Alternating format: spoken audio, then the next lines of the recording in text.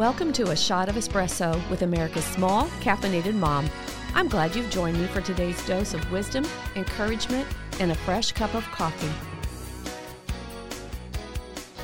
After months of winter, spring with its freshly plowed fields finally arrived. The rains came too, the flowers returned, and all at once, like that, it was summer. It feels like we just had Christmas. That's what I say to my husband as I watch the year melting away. Already, the cub is gearing up for the cross-country season, which heralds the coming of fall. Before we know it, the tree will go back up, the carols will play, and it will be Christmas again. Seasons change. If we're in a season we love, this can cause some angst. When we're stuck in one we don't, it brings relief.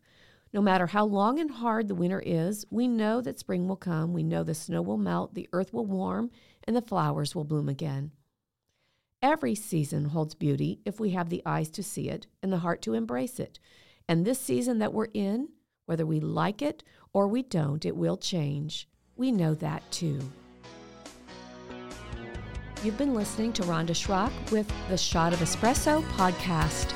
If you'd like to hear more from this caffeinated mom, you can join me every Saturday morning on 77 WABC with James Golden, a.k.a. Bo Snerdley. You can also find me at rhondaschrock.com. Thanks for listening.